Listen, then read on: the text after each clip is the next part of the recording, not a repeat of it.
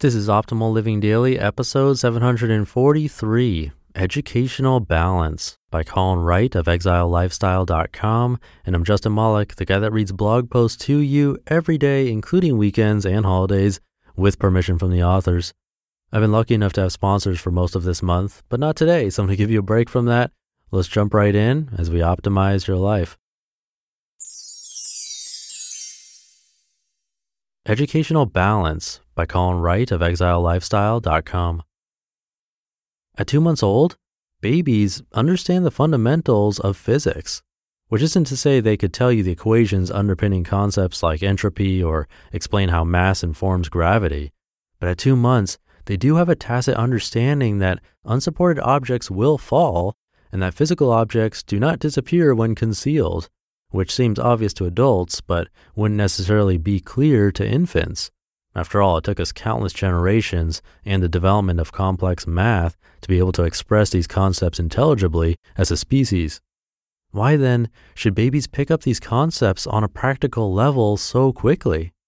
Consider that an understanding of these physical laws and how they shape the world around us is vital for survival. A creature of any age which lacked the understanding that if it stepped off a cliff it would fall probably wouldn't last long enough to procreate. Such a creature's genes would be cut off at the stem, and it certainly wouldn't stick around long enough to evolve and invent and discover things like consciousness and diapers and physics. I like to keep this in mind, that we latently understand physics without recognizing that we do, anytime I'm beginning to learn some new field or trade or skill. At a certain point in your education about anything, you reach a point where your subconscious brain moves a little faster than your conscious brain. You can feel the correct way to lay out text on a poster, for instance. You have a hunch that the problem with the car is in the valves, though not for any reason to which you can immediately put words. You just feel it. Intuition or a gut feeling about something can be, and often is, wrong. But people who have more correct than not intuitions are generally folks who have learned to collect data from their environment and process it both effectively and subconsciously. The more data you've processed in the past, the more you've seen and done, and importantly, the more you've corrected for bad data, the better your intuition can become.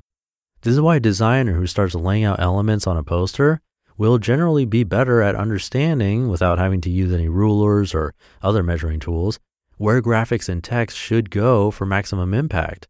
They've done it often enough and seen enough examples of good design that they can feel when it's right, and their feeling in this regard will be more likely to be correct than someone who lacks that same background.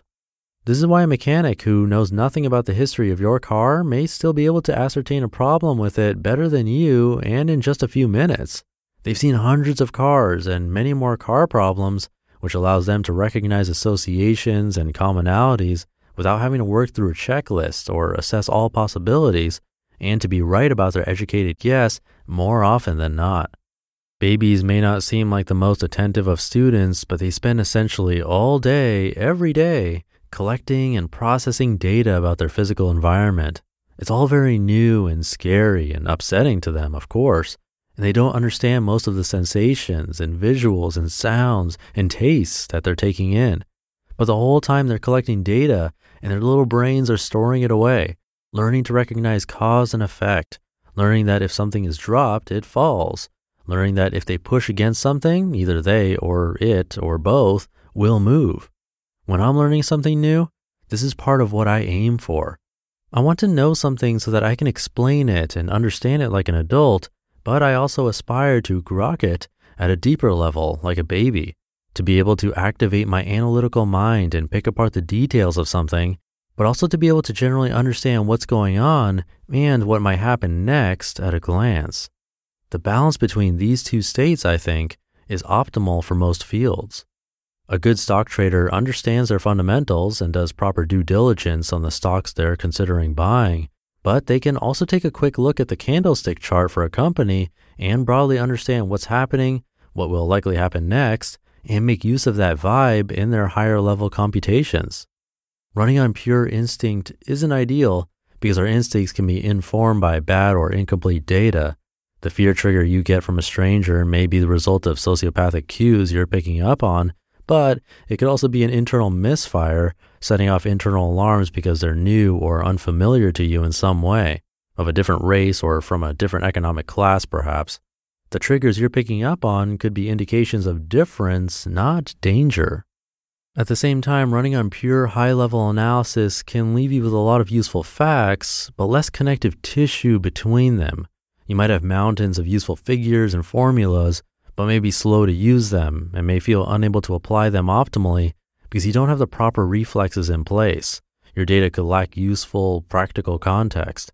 This is what it means to have textbook knowledge, but lack applicational aptitude. You acquire aptitude by seeing, doing, experiencing, trying, failing, and trying again. You acquire data by studying, practicing, and mining past experiences for insight. Data is more useful in experienced hands, and your intuition is sharpened by exposure to good data. The educational balance I aspire to is a curiosity and focus of a baby exploring the world and the purpose and experiential wisdom of an adult.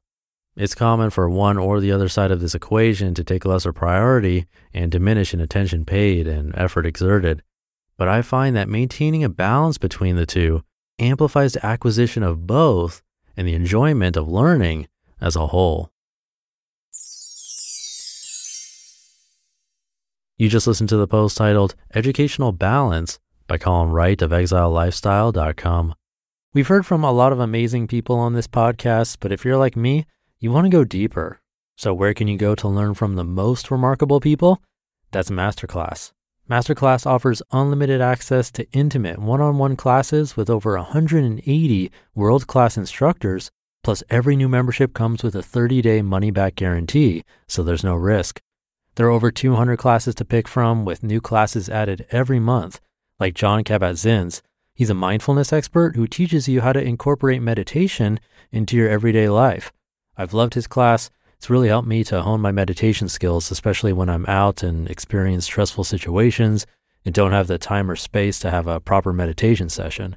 I feel that thanks to his class, I've really been able to stay more composed no matter what's happening. And right now, our listeners will get an additional 15% off an annual membership at masterclass.com/old. Get 15% off right now at masterclass.com/OLD. masterclass.com/old. I'm going to keep this ending nice and short for you, but really quick, I do want to mention that I have another book raffle coming up in just a little over a week. If you want to be in that raffle, just make sure you're on my free weekly newsletter at oldpodcast.com. Thank you for listening all the way through and being here every day, including the weekends. Hope you're having a great one, and I'll be back tomorrow where your optimal life awaits. Hey, this is Dan from the Optimal Finance Daily podcast, which is a lot like this show, except more focused on personal finance. Justin handpicks the best posts he can find from blogs and authors like Ramit Sethi, Mr. Money Mustache, and more, and I read them to you 5 days a week. So if you enjoy this podcast, come on over and subscribe to Optimal Finance Daily too. And together, we'll optimize your financial life.